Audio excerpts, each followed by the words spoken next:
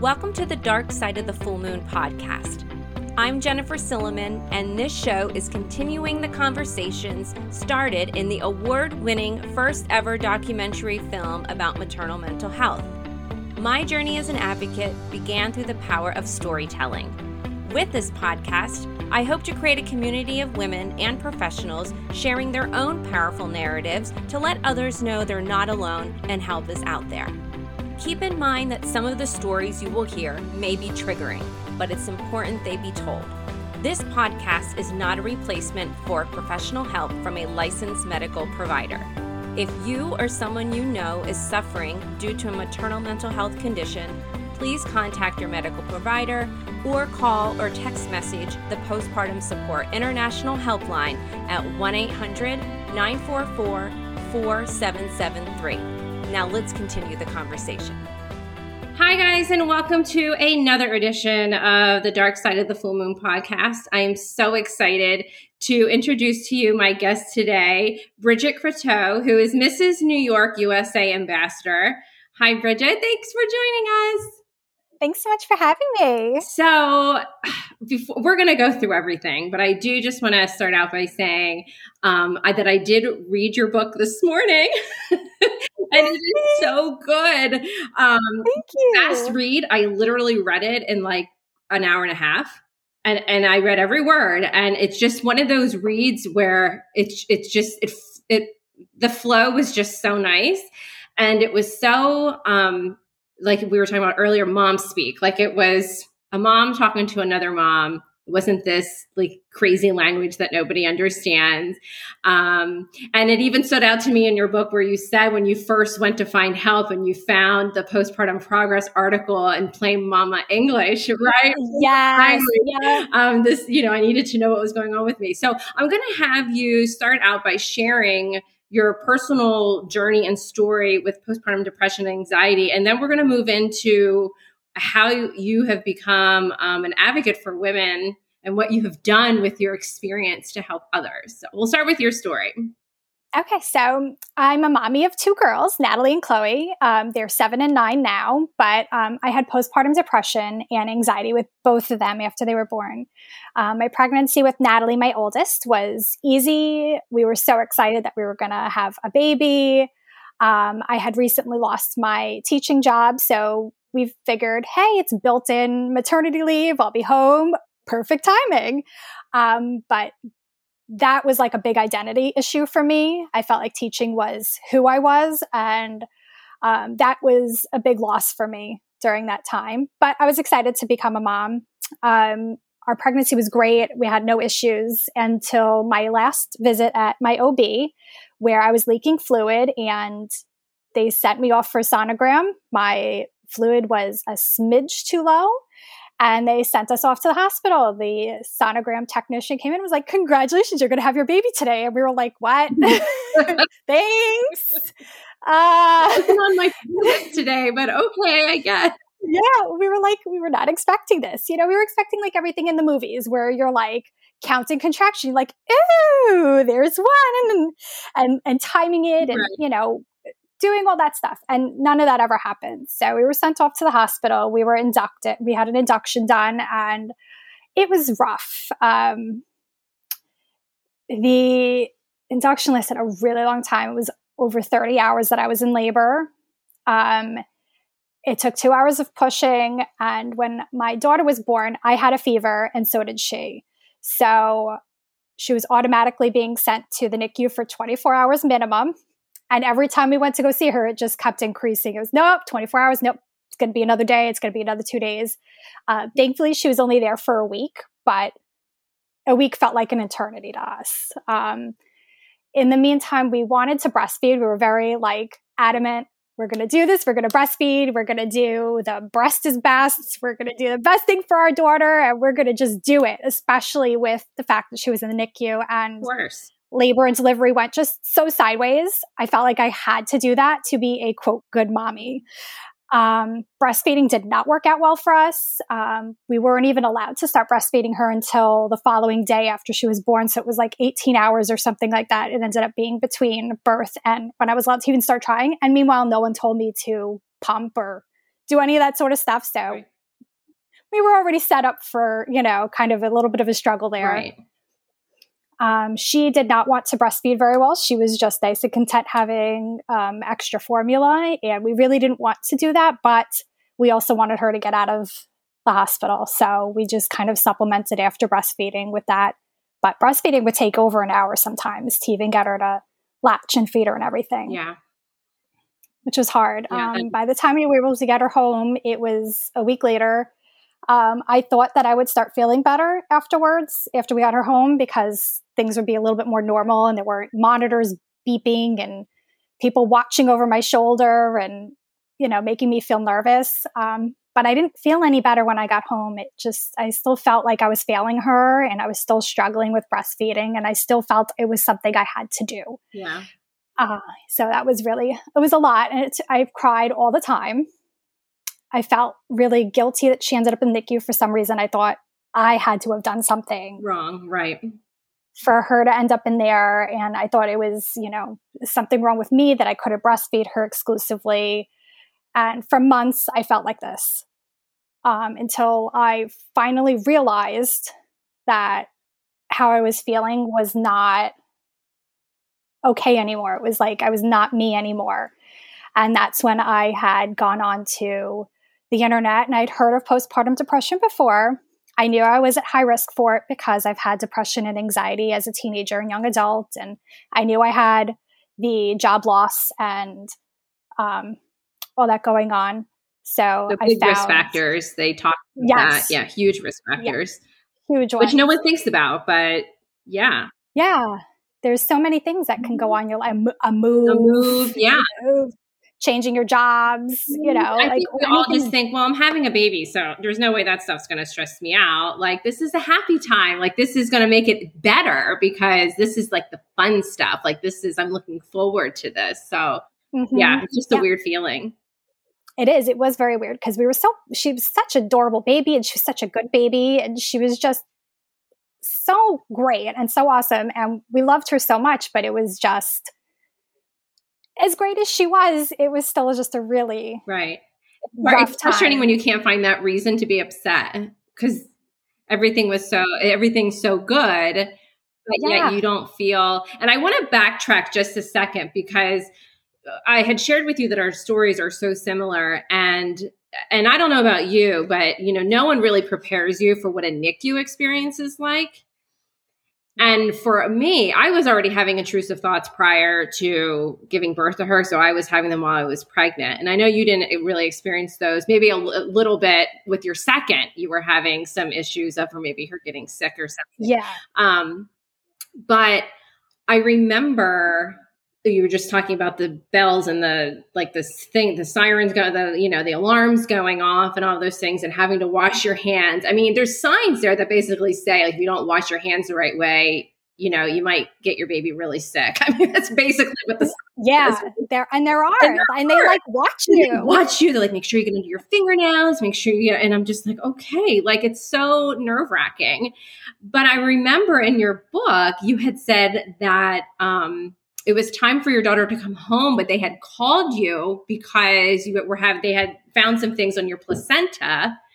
Yeah. And they're like, oh, nope, she can't go home. That exact same thing happened to me. So did it really? I swear to you, we went with her car seat, went into the NICU. Now, mind you, here's what the difference is. And this is why I find this so fascinating. I was having intrusive thoughts. So I didn't want to bring her home because I was scared to bring her home. So for me, it actually turned out to be okay. But we got in there and she was like a little yellow. And they're like, if you take her home and this gets worse, you're going to have to go through the regular emergency room, not the neonatal care. And we should probably keep her for another day. And for me, I was like, oh man, okay, well, I guess we'll come and get her tomorrow, and inside I'm like, hallelujah. Like, I'm so glad I don't have to take this baby home with me today. I'm not ready. I'm still like not myself, Of course, everyone else was like traumatized and I had to pretend to be traumatized because I like really wasn't. So, but when you get your hopes up like that, I mean, things and leaving the hospital without your baby is something else they don't really talk about. but it happens quite often, something's going on. And it was really weird to have that whole experience, not even like having her in the room. And, you walk by other rooms and there's balloons and it's a boy or it's a girl. And we had none of that. Like that experience didn't happen. It was so weird. And my roommate in the hospital, we had roommates. She had her baby with her. So I would hear her baby crying. I'm like, my baby's not here. Like, this is just so sad. Yeah. And what if my baby's crying and I can't be there to, comfort her? I mean, that, those kinds of things all go through your head. And you had also said, this spoke to me so much, your book. And you said, I know my baby was the biggest baby in the NICU and that there were other babies that were very sick and may not make it. And I should have been grateful. And I was that she's very healthy, but I was still upset. Like that's still, like it didn't matter. The depression and all of that was still there despite what circumstances were going on. And I remember my nurses specifically telling me, your baby's the biggest in the NICU. Your baby is not going to die. We don't understand why you're so upset. And it just goes to kind of show just how uneducated a lot of medical providers are. Even just the simple lack of empathy I found through my experience just was not there. I had a charge nurse who could not believe that I was not going to breastfeed. I had made that decision well prior to everything. And Allie was emergency too. I started bleeding and I was taken by ambulance and they said, you're having her today. And I was 6 weeks early. Oh my gosh. So I had a planned C-section with her. So we had a date. We're like, okay, here's the date. We had like nothing ready because we still had 6 weeks. And they're like, oh, you're having a baby today. And I'm like, okay. Like, I mean, obviously I don't have a choice. So I guess I should just kind of get in the mode that, okay, I'm going to be a mom. And, okay, so go ahead. I have so many other things that are so like, the same and they parallel your story so much, but go ahead. I love that. I love all that. I love that we had so many similar things. Totally similar. It's insane. So we got her home and like 4 months later, that's when I realized that I wasn't doing okay. So that's when I went online and I'm like, I think I have postpartum depression, but I didn't really know because no one really told me about it really very much. And that's when I found the Postpartum Progress Plain Mom English page. And I'm like just reading through it and I'm bawling my eyes out and I'm like, check. Going down yes, that's how I feel. That's how I feel. Right. And it was written in such a way that just made so much sense. And it wasn't so clinical. It was more like, like talking to somebody else and saying, oh, I feel, blah, blah, blah, blah, blah. And instead of it being, so dry and, clinicky. Right. So I was like, oh my gosh, I have postpartum depression. And my husband happened to be away that weekend on a guy's trip. And when he got home, I was like, oh, I think I have postpartum depression. And I knew he would be supportive because he always has been. But there was a part of me that was like, oh my gosh, what if he's, upset about it? What if he says something like, you're fine, But he was like, no, you're going to be okay. We're going to find you help. And we went through the papers from the hospital. I'd saved them all in the big bag they sent me home with like 100 flyers of things. And there was a postpartum support group. So I called that number on Monday morning and they had just started a new group like the week before. So I started immediately. And I called my OB and they were great with getting me in. They were very supportive in that way. I had an appointment that week with them. They gave me a list of therapists to call, which was great. I'm glad they had something and they were very nice about it. And they were very sympathetic and empathetic to what I was going through. But the list of therapists that they had on there were either not answering their phones or out of service or voicemail boxes full or, no way to talk to anybody. Yeah. When I read that in your book, I was just like, that is the worst feeling when you're like, okay, good. I finally told somebody, one, that this is happening and I'm reaching out for help. And then you hit these brick walls where now that's the worst when it's disconnected and you're just like, oh my gosh, and that happens so much, especially in this field. Because I used to be in charge of long time ago when I was volunteering with Postpartum Support International, I'd be in charge of like their directory and basically calling all those numbers at least once a month to make sure that they were still there or they were taking new patients. Because that was the other thing, like, oh, well, we're not taking new patients, or, oh, 6-7 weeks until, an appointment. And so, yeah, thank goodness they had resources, but I mean, it's almost a full-time job to keep up with those resources and make sure that there's still, you're not giving a mom a dead end, yes, I have numbers and, oh no, none of them work, can be, really traumatizing.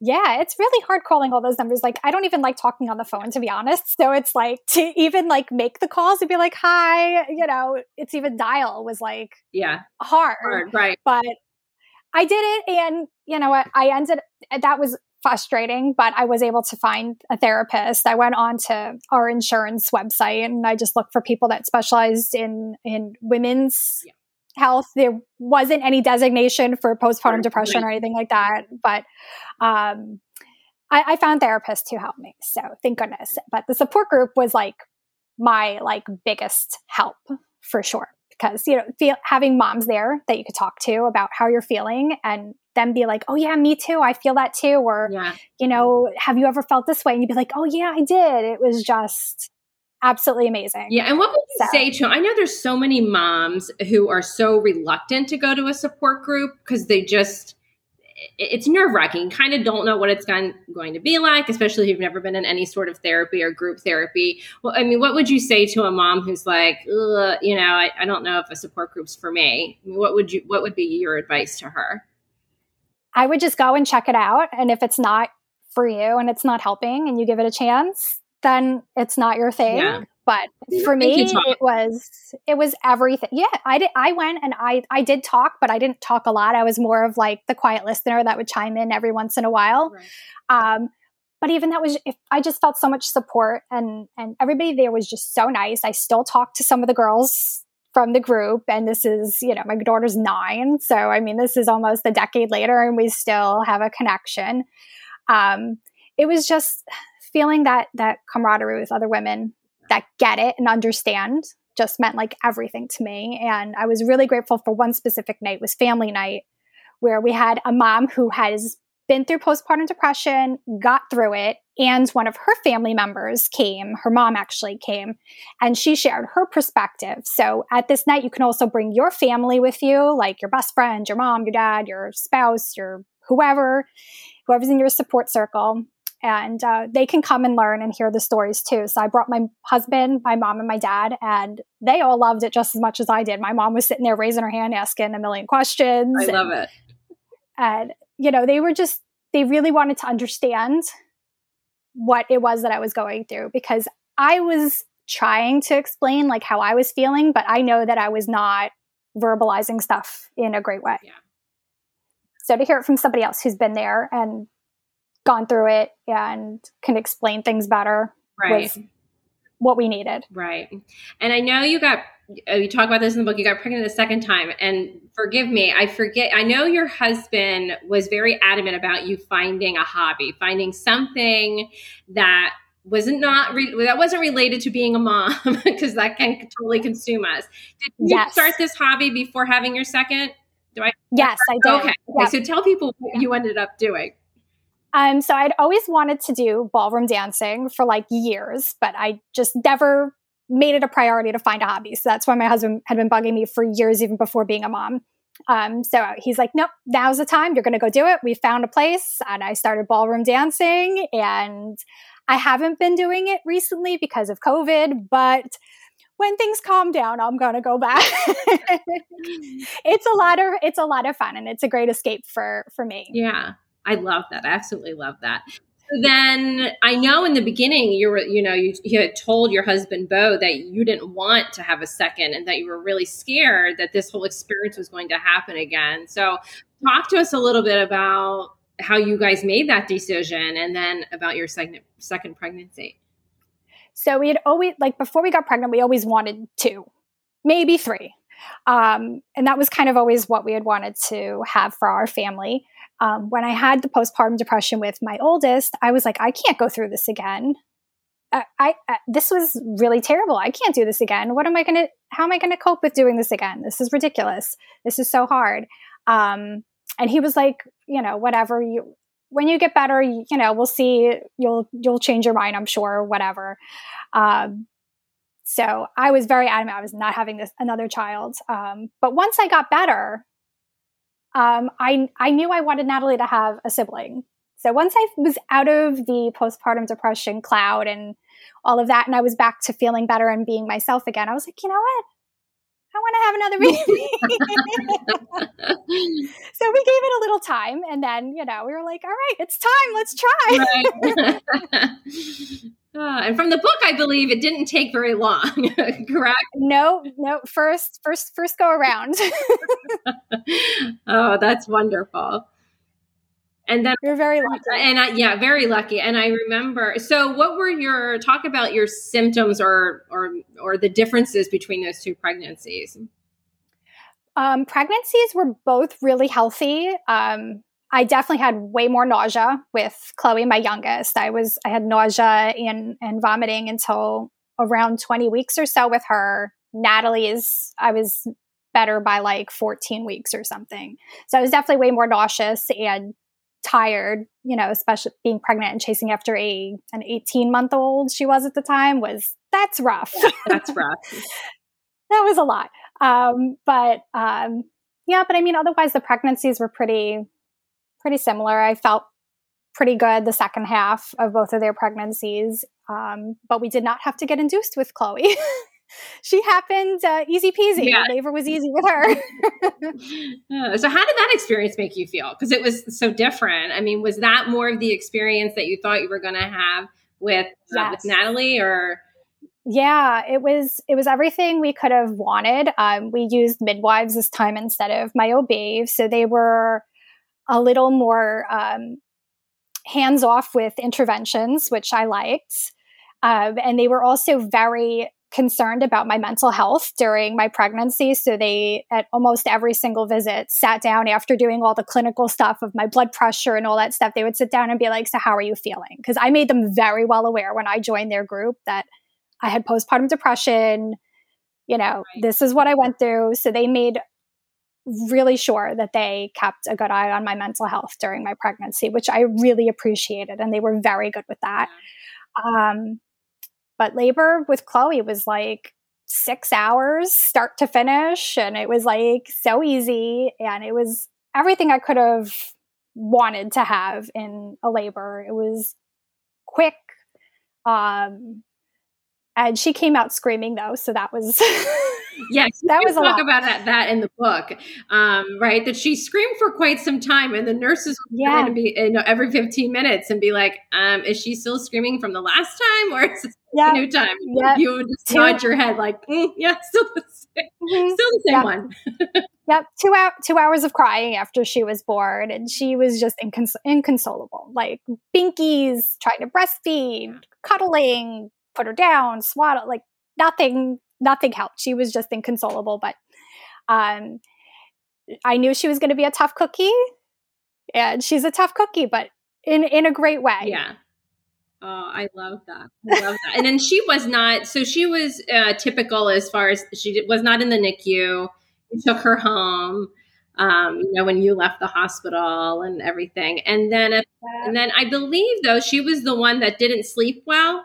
Was that? Yes. Okay. Yeah. She was the one that just did not want to sleep. You eventually, thought something was wrong. And it was so neat in your book when you took her to the pediatrician and you're like, there's something wrong. She's not sleeping. This is not normal. And the pediatrician looked at you and said, I think she's fine. I'm more worried about you. And that to me was just like, yes, like this is what providers need to be doing, right? Especially pediatricians who are our first medical provider that we see after we give birth. We don't sometimes see our OB for 6 weeks. That's a really long time. And it is a long time. Mommy world. So, so that it gave me goosebumps because you don't hear that a lot. I mean, and pediatricians will often say that, we're a pediatrician, we're looking out, for the baby, infant or child, but, the baby's health and the mom's health are just so connected. I mean, we know that now, that if one's not healthy, the other one's not, and vice versa, and you talk about that even with your breastfeeding, that, now your motto is fed is best. So whatever works for you, and trying to wean her from breast. I mean, those are all hard things when you have that kind of picture in your mind of what your pregnancy, what your delivery, and what your, plan is for feeding, and what that's going to, and we see stories of women, right, that do it perfectly, that it's like, it is, a storybook. It's a Hallmark card. Yeah. Like it worked out for them. And then when it doesn't work out for you, and you said it again beautifully in your book, that you just felt like you were already screwing up and you had just started. Like you're just, just had my baby and I've already screwed up. She's, in the NICU or whatever. And it makes me so happy for you that you had that other experience. I never obviously chose to have another because I was just so traumatized. But it makes me so happy when I hear moms be able to have that story, that is more like the plan and what the image they had in their mind for that birth. So that makes me very happy. But yeah, your book is so good. It's so good. Thank you. So let's transition now into and I don't have, so this is obviously a podcast, but I'm going to post some pictures because you're so cute right now with your sash on and your beautiful crown. So talk about people, why you have this beautiful crown on your head. Like, what is this? So I currently hold the title of Mrs. New York USA Ambassador 2020-2021, and I'll be competing for the title of Mrs. USA Ambassador in July in Florida. Oh, nice. So I can't wait. I'm so excited. Florida? Is it in Orlando? Tampa. Oh, Tampa. Okay. Yeah. I thought you were going to be close to me. Okay. So I'm so excited. It was postponed from last year because of COVID. So I'm really excited to finally get to compete this summer. But I started in pageantry in 2015. That was the first pageant I had ever competed in. And I had wanted to do pageants for years, but never had the guts to get up on stage and, put myself out there in that way. It takes some, courage and guts to do that. Right. And I just loved it. It was so much fun. I made a lot of friends doing it. And I found it to be a really great and different way to kind of advocate for moms. When I started, I didn't realize that every time you put the sash on that people would stop and ask you questions when you're out and about and be like, oh, so you're in pageants? What is this? Tell me what this is about. And it gave me a chance to tell them about my platform, which is You Are Not Alone, where I tell my story about what I went through with postpartum depression and anxiety. So I can help moms and dads know that they're not alone, and to let them know there are resources out there and there's help and you'll get better with help. So I've been doing pageants since then, and it led me to a lot of really awesome things, like doing podcasts like this one and writing my book and just writing blogs and being on TV and on radio to share about the Postpartum Resource Center of New York and about my platform, and just share information and let moms know that there's help and that you're not alone. And I went through it. So many moms do go through it. Dads go through it, but you'll get through it. You can. Yeah. I'm curious to know what the response is that you get when you tell people, and even other, the other women that are in the pageants, when you share with them your platform. What is that reaction? Because it's not a typical platform. I mean, it's just not a typical platform that somebody would choose. So I'm just curious, do you get for those that are moms, oh my gosh, I had that too? Or do you get I don't know what that is, You get a little mix of things. There's some people, especially the judges, sometimes they aren't even they're not parents yet. Maybe they're not even married yet. And they're like, oh, well, what's that? I don't know what this is. And they'll ask you to explain, which is awesome because then I get to talk about it. Right. But I've also met so many moms in the Mrs. pageants who have gone through it too. And there's actually more moms who have this similar platform than I thought. Oh, okay. So that there's a bunch of us actually who have this kind of platform. So I was like, this is awesome. I love this. So yeah. I love that. I absolutely love that. And then your book that we keep talking about, it's so good, and it is available on Amazon and the Kindle version, which I downloaded this morning and zipped through it. I mean, it was so well written and so good. So how did that come about? How did it come about? You're like, oh, I'm going to write. I feel like writing a book is like such a daunting task. So I'm just curious how you did that. I'd been speaking at events and stuff for several years before I had written this, and I'd been encouraged by my family and the director of the Postpartum Resource Center. She kept encouraging, oh, you should write a book one day. And she kept planting the seed and like encouraging me for like a really long time. And I was like, you know what? Sure, why not? Let me write a book. Why not? And I gave myself like, I don't know, 10 months or whatever it took me to write it. And I just sit down in little bits and pieces and write whenever I felt the motivation and like inspiration in my head of like, ooh, let's write this. And I had an editor who edited it, and she was awesome because she made sure she kept my voice in there. She was wonderful. And then I just self-published it. Yeah.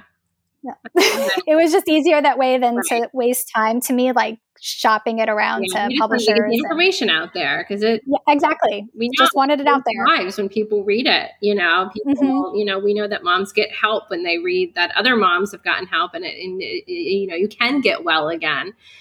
Yes. So it's just super inspirational. I love it. I think I wish I would have read it sooner. As you can imagine, I have a pile of books. I have so many that I still need to read, but and then sometimes it's hard too to read those stories. I mean, I've been in recovery forever, but it can be triggering, right? Which is why obviously I even put a trigger warning on these podcasts because sometimes hearing the stories again can. Oh, and that's what I wanted to talk about. When your first daughter, Natalie, right? When your first daughter had her first birthday. Yes. And what that was like. You don't, because, obviously for me, Allie's birthday is a very traumatic day. Like that date is hard. And I found the first one to be, I mean, I was pretty well by her first birthday, but I mean, a lot of people want to reminisce about, the day she was born. And I'm like, yeah, I was taken by ambulance and she was in the NICU and they didn't know if she was going to have, the lung development she's supposed to have. And so it's, we talk about their birthday, but then I also like to talk about the birth day, which is what that day of birth was really like for the mom, which is sometimes very traumatizing. So talk briefly about that.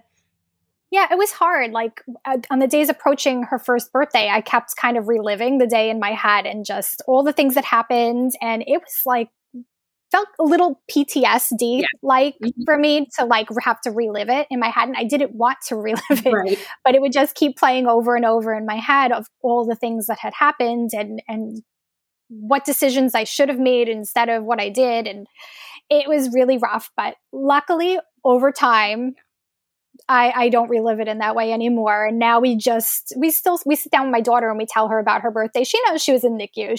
She knows what mommy went through, but we'll make it like we were so glad you were born. And, it was a rough time and it was hard for mommy, but we're so happy you're here.